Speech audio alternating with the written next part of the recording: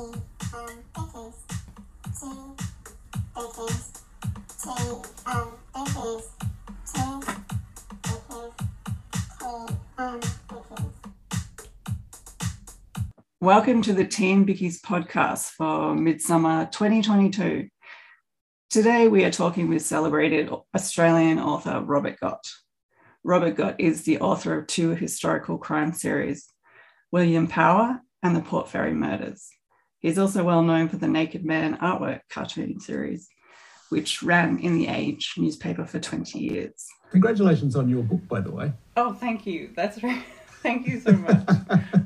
Okay, thank you. It's a great idea, and it's so beautifully realised. During the sort of the fact that we've had to stay at home, and I mean, my partner goes out to work, but we've had to stay at home, and yeah. I kind of work from home on different things, and my studio's at home, is that it's made me think of other ways, because usually my life would be going to galleries, going to openings, creating art, and I think this propelled me to write a book in 2020, and it propelled me to think about other ways of working. Yeah. Well, thank you so much for having me. It's a pleasure to have you here. It's a privilege for me. Thank you. Okay.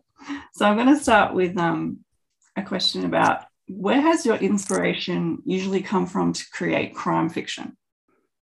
Oh, look, I was one of those writers who wanted to have written a crime novel rather than to write a crime novel. But in order to achieve having written one, I had to sit down and write one.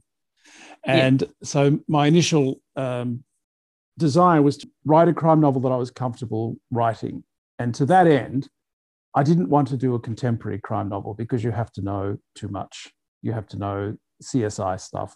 Yeah. And I didn't want to do a police procedural. I didn't want to do a legal thing because I'd have to do too much research, and I'm just too fundamentally lazy. So I decided to set my novel in the 1940s in Australia, which is an underexplored area in contemporary fiction, and make it a crime novel. But I wanted to make it a comedy crime novel. So I chose a character who was essentially a kind of dickhead, and I wrote it in his voice so that he's a nong. He's a complete nong. He's an actor. So, you know, that's synonymous with being a nong, perhaps. No, that's So I made him an actor, and he has an enormous ego. He's a very bad actor, but he stumbles into various crimes, and he sets himself up as what was called a private inquiry agent, which was the term they used for private investigators in the 1940s. And he gets mixed up in things that are all his fault, and he doesn't ever solve the crimes. Other people solve the crimes around him, and he pretty much takes credit for it.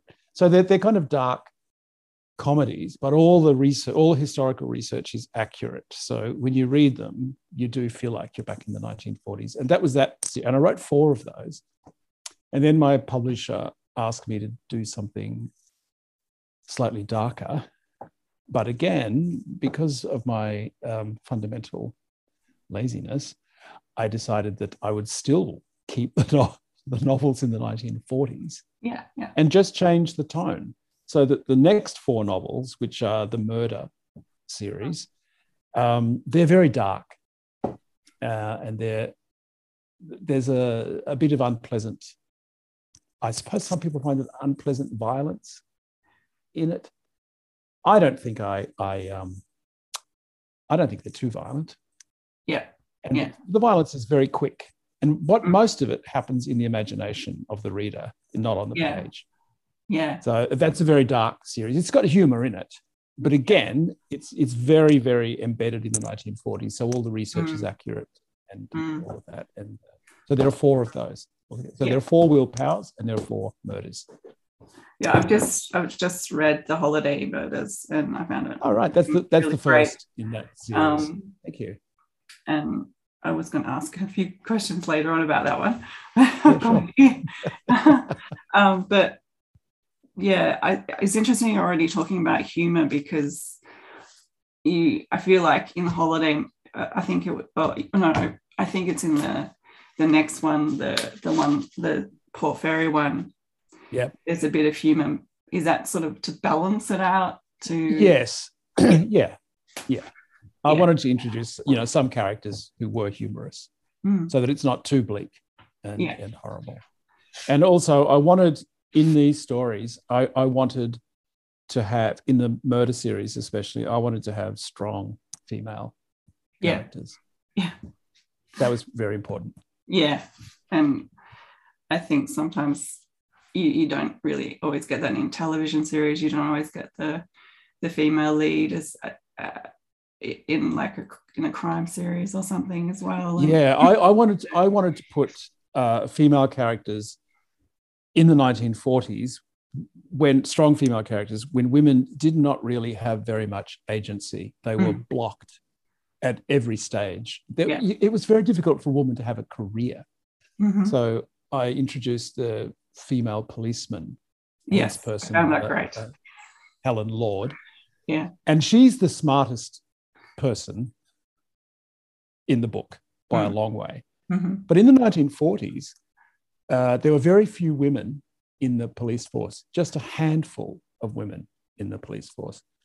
And it was considered by the upper echelons of the police force that they would never be promoted.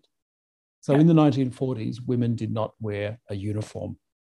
They just wore civvies. And the reason they didn't wear a uniform is because there was a sense that they wouldn't need that extra stripe on the sleeve of their uniform because they would never be promoted.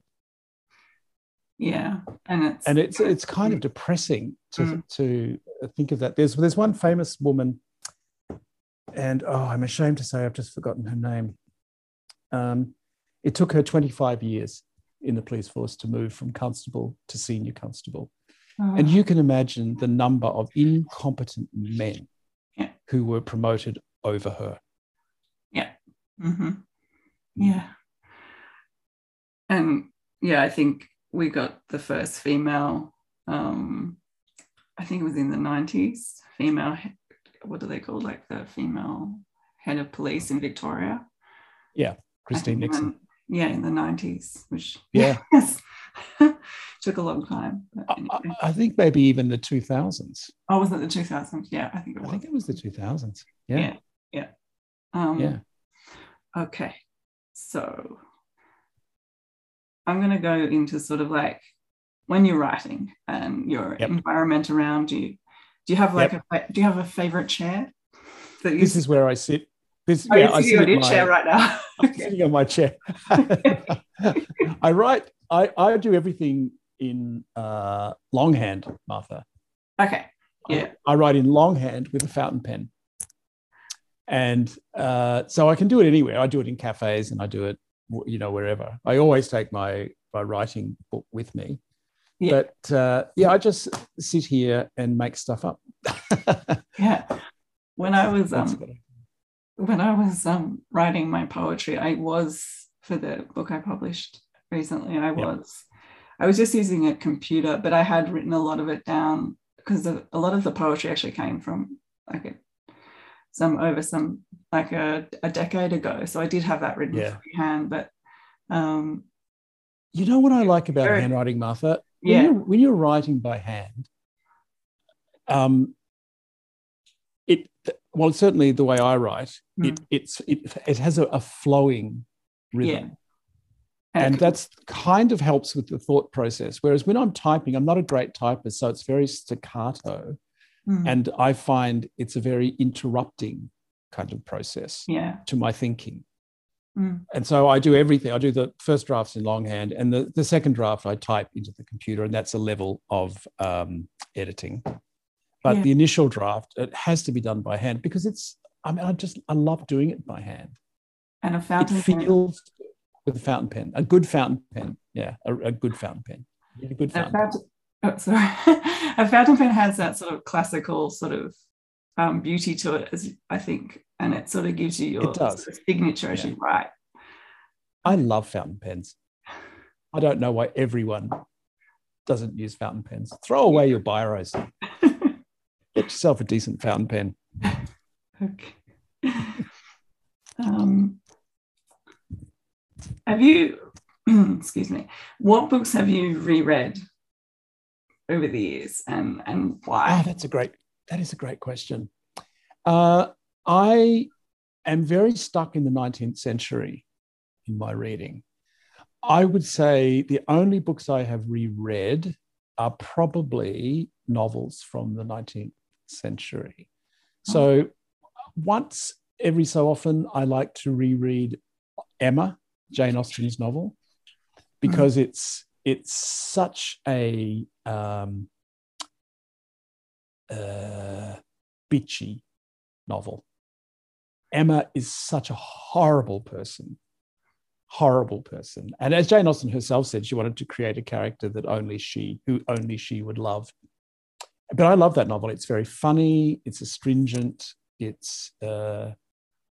doesn't look like the Jane Austen that we see in films, or that people have an idea that she's kind of romantic and frothy and lightweight, and she's not at all like that. She's nasty.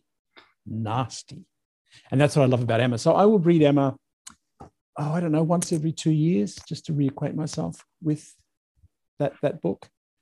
And I'll reread a Dickens. I just reread Anna Karenina in a new translation, which was an interesting thing to do because I haven't read that since I was about 20, which is a long time ago now. So yeah, the books I reread are not contemporary novels. But I think no. I do read contemporary novels, but I don't reread them. Okay, do you think that's sort of why that when you're writing, you prefer to be in a different period of time and not present, like the present time too? Do you think I think it's because I've just finished a novel set in the present time. Oh, okay. Which is a comedy about the Archibald Prize. It's a satire about art and politics. Yeah. I think that'll come out next year. I reread poetry is the thing I reread most of all. I will reread my favorite poems over and over and over again, because every time you read a favorite poem by even a short poem by someone like Emily Dickinson, you get something different out of it because your mood is slightly different. Yeah. And with poetry, beautiful poetry is such a contained and disciplined form of writing. I can't do it. I'm no good at it. That every time you read it, you find something new in it. So I just love it. What I was just going to say, because I've written a bit about what I was going to say about poetry here. Because when I write, I also I come from usually a place of emotion, so yeah, I've got music in the background, which right. What's your preferred form of writing? Prose or poetry? Where do you feel most at home? I suppose I mean, I'm writing. I've been writing something for a long time, which isn't poetry, but it's like a number of stories that will become one. But with poetry, it's come very naturally to me, and I've been doing that since high school. And I suppose for me, I can be doing anything, and then it's like there's lines in my head. I think it's a bit musical as well, but I'm not, I haven't pursued music, but it's sort of like, it's not lyrics, but sometimes it's, maybe that's because I kind of could be also listening to some music or something like that. When you were in high school writing poetry, did you ever submit it to your English teacher? I wrote a short story that did quite well in year 10, but yeah. Was this at Princess Hill? Yes, it was about a what's it called when people can read each other's minds? It was like a young teenage girl and a sheep. Telepathy, which was really interesting. Had a girl and a sheep that they could read each other's minds, and I don't know how the sheep. It was all really a little bit bizarre, but yeah, I did a lot of poetry then, and actually, when I was an English and an English literature teacher. When students wrote poetry, I always asked them not to submit it for assessment. Okay, yeah. Because I was happy to read it, very happy to read it. But it's very difficult when someone has put his or her heart and soul into a piece of poetry. Yeah, I completely agree with you there. Yeah. And it's no good. And so, because it's sometimes, often, if you're 15, it's no good. It's just no good. Yeah. And so I always felt really uncomfortable giving that either a mark out of 20 or a grade A, B, C, D, E. And I just thought, so I always ask them not to submit it for assessment. I understand that. And it's very respectful, I think. Yeah. It's just too wounding. And the assessment process is so crude and so, and it is disrespectful of the emotional intent of a kid's work. Yeah. And so, that was my only restraint. But I loved reading their poetry. I just didn't want to give it a mark. Yeah, I think that's really I really respect you for doing that, actually, for reading it and the manner of which you responded in that way. I think that's really commendable. So what's the next question I've got here? Go into some lighter stuff. Sure.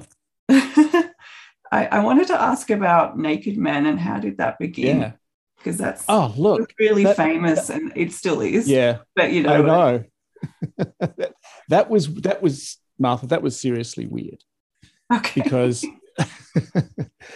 way back in 1998, I just wanted a pop art piece because I draw as well. Yeah. I just wanted a pop art piece for our living room wall. And I loved those drawings in Boys and Girls Annuals from the 30s and 40s. I just love them. Yeah. And so I found one and I drew it at a very large size in pen and ink with a nib pen dipped in ink, old-fashioned way. And it looked really good, the way pop art does look if it's blown up. Yeah. But then I thought when I was looking at it, what if I just took the clothes off one of the characters and just had that person standing around naked for no reason at all? Yeah. And everyone around him just accepts the fact that, this is a naked guy. And so I redrew it and it looked really good. It looked really funny.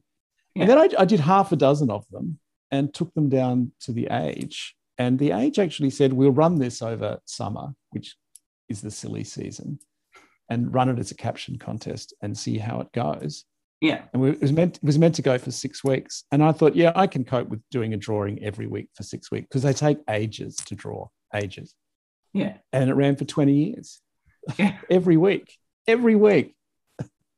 And people could actually write in and say the description that went on the bottom. Yeah, the idea was that they'd come up with what was essentially a dick joke, essentially. Yeah. Every week. And some of them were great. Some of them were pretty ordinary, but some of them were really clever. Yeah. And then when the Age went through all its ruckus with being bought by Nine and losing so many staff, and they cancelled the cartoon. Maybe just postponed it. It hasn't been running for 2 years now. I should get off my ass and maybe see if they'll keep running it again, because people did love it. It was became a kind of weird, just a completely inexplicable cult kind of thing. It's very strange. I thought it was great anyway. Thank you. And with your artwork is, as you said, it's sort of like that popular culture. And when you sort of look at, are you sort of influenced by the pop culture movement of the 60s as well? Are you sort of? I like it up to a point. I like it. Yeah. I like the idea of it. I like the idea that you can take an image and just in the process of blowing it up, you can make it somehow either more entertaining or more aesthetically appealing. Yeah. than it is in its small form. I do believe there is a kind of intellectual emptiness about it, but that's okay. Not everything has to be intellectually deep. Yeah, and I think pop art as a movement is intellectually flimsy, but yeah. I'm cool with that. Yeah. I think I wanted to ask about when you're writing like the holiday murders and you're able to sort of I think I just remember some of the descriptions of the streetscapes and suburbs, and it really reads like it's from the time period. Thank you. Was that like from research mainly, or was that sort of partly from research, but no, just feeling? Imagination, just feeling and imagination. Yeah. The thing about research is that when you're writing historical fiction, a good historical novel should not draw attention to the research. Yes. You should just feel that, I'm here in this place. And research is about editing the stuff that you don't need. I think don't put everything you've researched into a novel, because that's what it looks like. Yeah, I think that's right. But you choose, I think the key is to choose small moments and use those rather than go for something huge. Yeah. Okay. But I just, I'm what's called you've probably heard this expression that with crime writers, there are plotters and there are pantsers. And a plotter is the kind of writer who sits down and works out every step of the plot before they begin writing. So they have notes and the shape of the book, and they know exactly how it's going to end. But I belong to the other group called the pantsers, and I don't plot my novels at all. I just sit down and start writing. Yeah. And see what happens as the novel unfolds. And then that keeps me entertained. Yeah. Because if I write myself into a cul-de-sac, I've got to find a way of writing myself out of it without changing the shape of the novel. And I like that challenge. That's really interesting to find out, because I'm sure when you write your poetry, it's kind of, you sit down and it just, you just let it, you just let it find no, you let it find itself on the page. And the novel's just a kind of a big baggier form of that. Yeah. But see, you can write poetry. I cannot write poetry. That I find that discipline. That's a talent I do not have. Okay. Thanks for that. It's a very particular talent. And it's a talent, not a skill.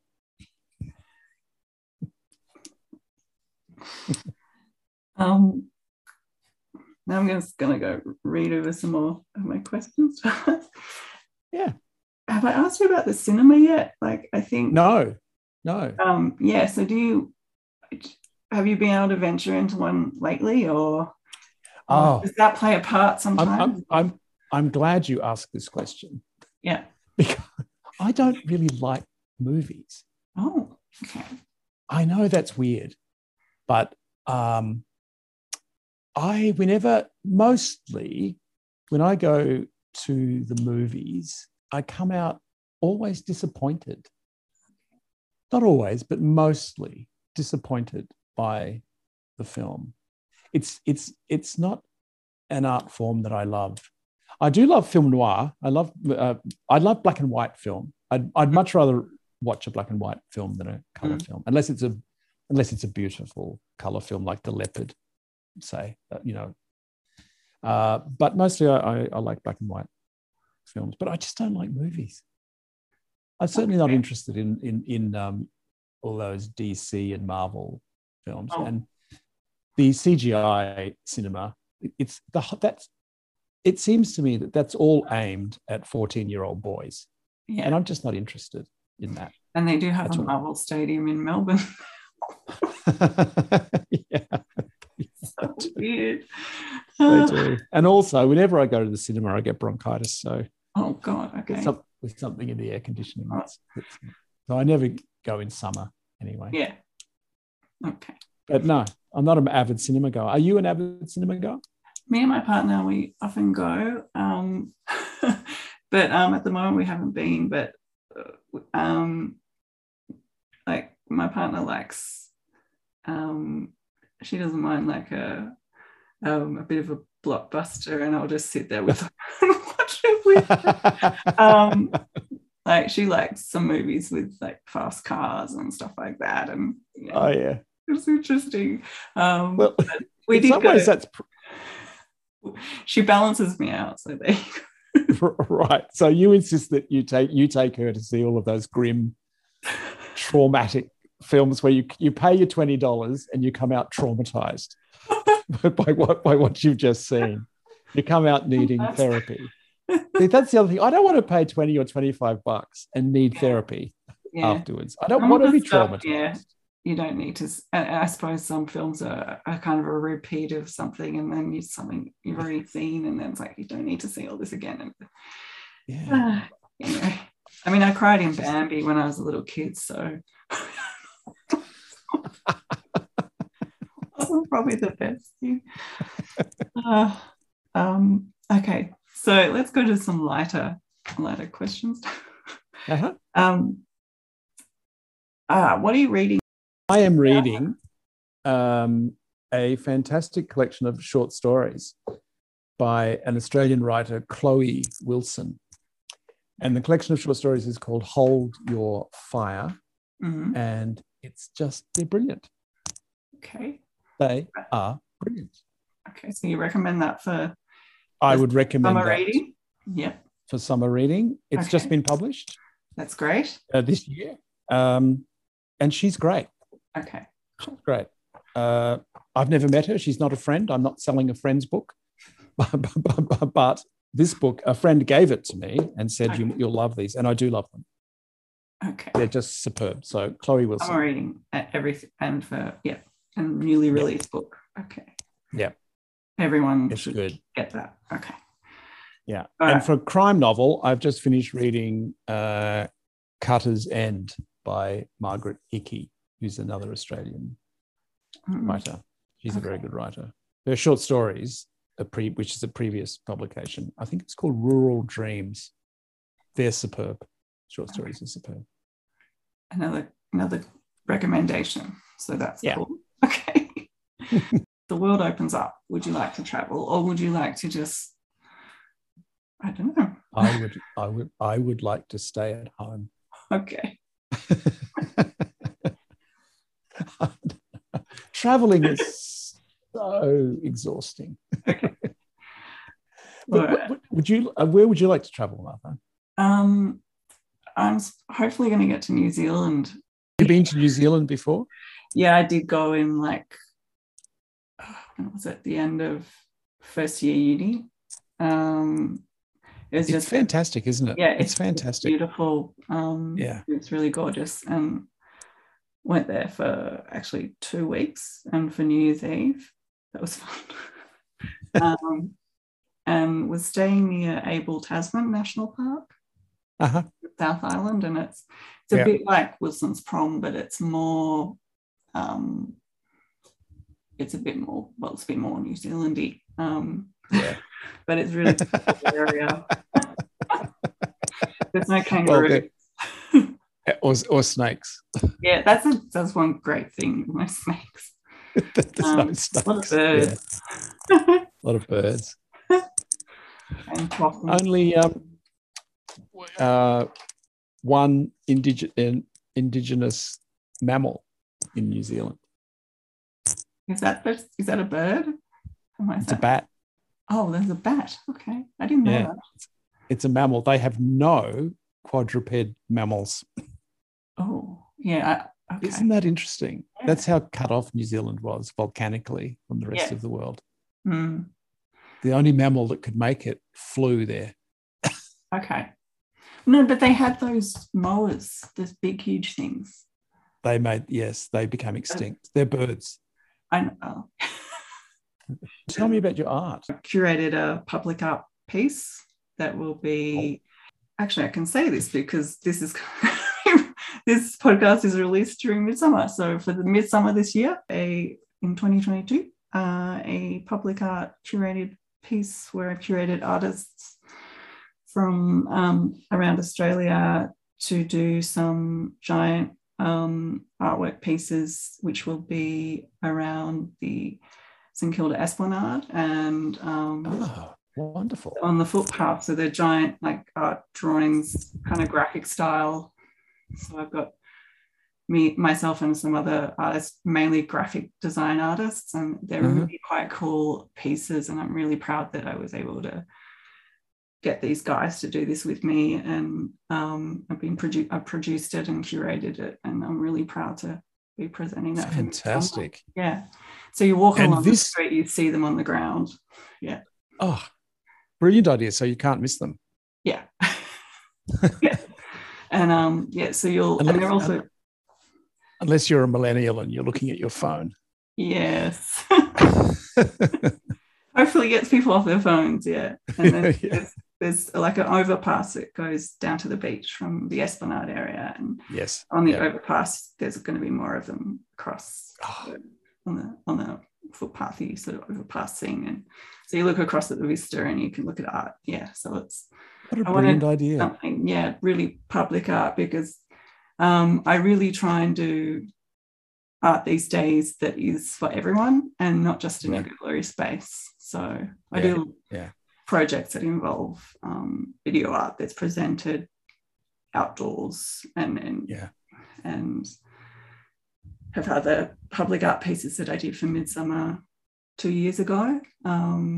So I really see public art as something very important.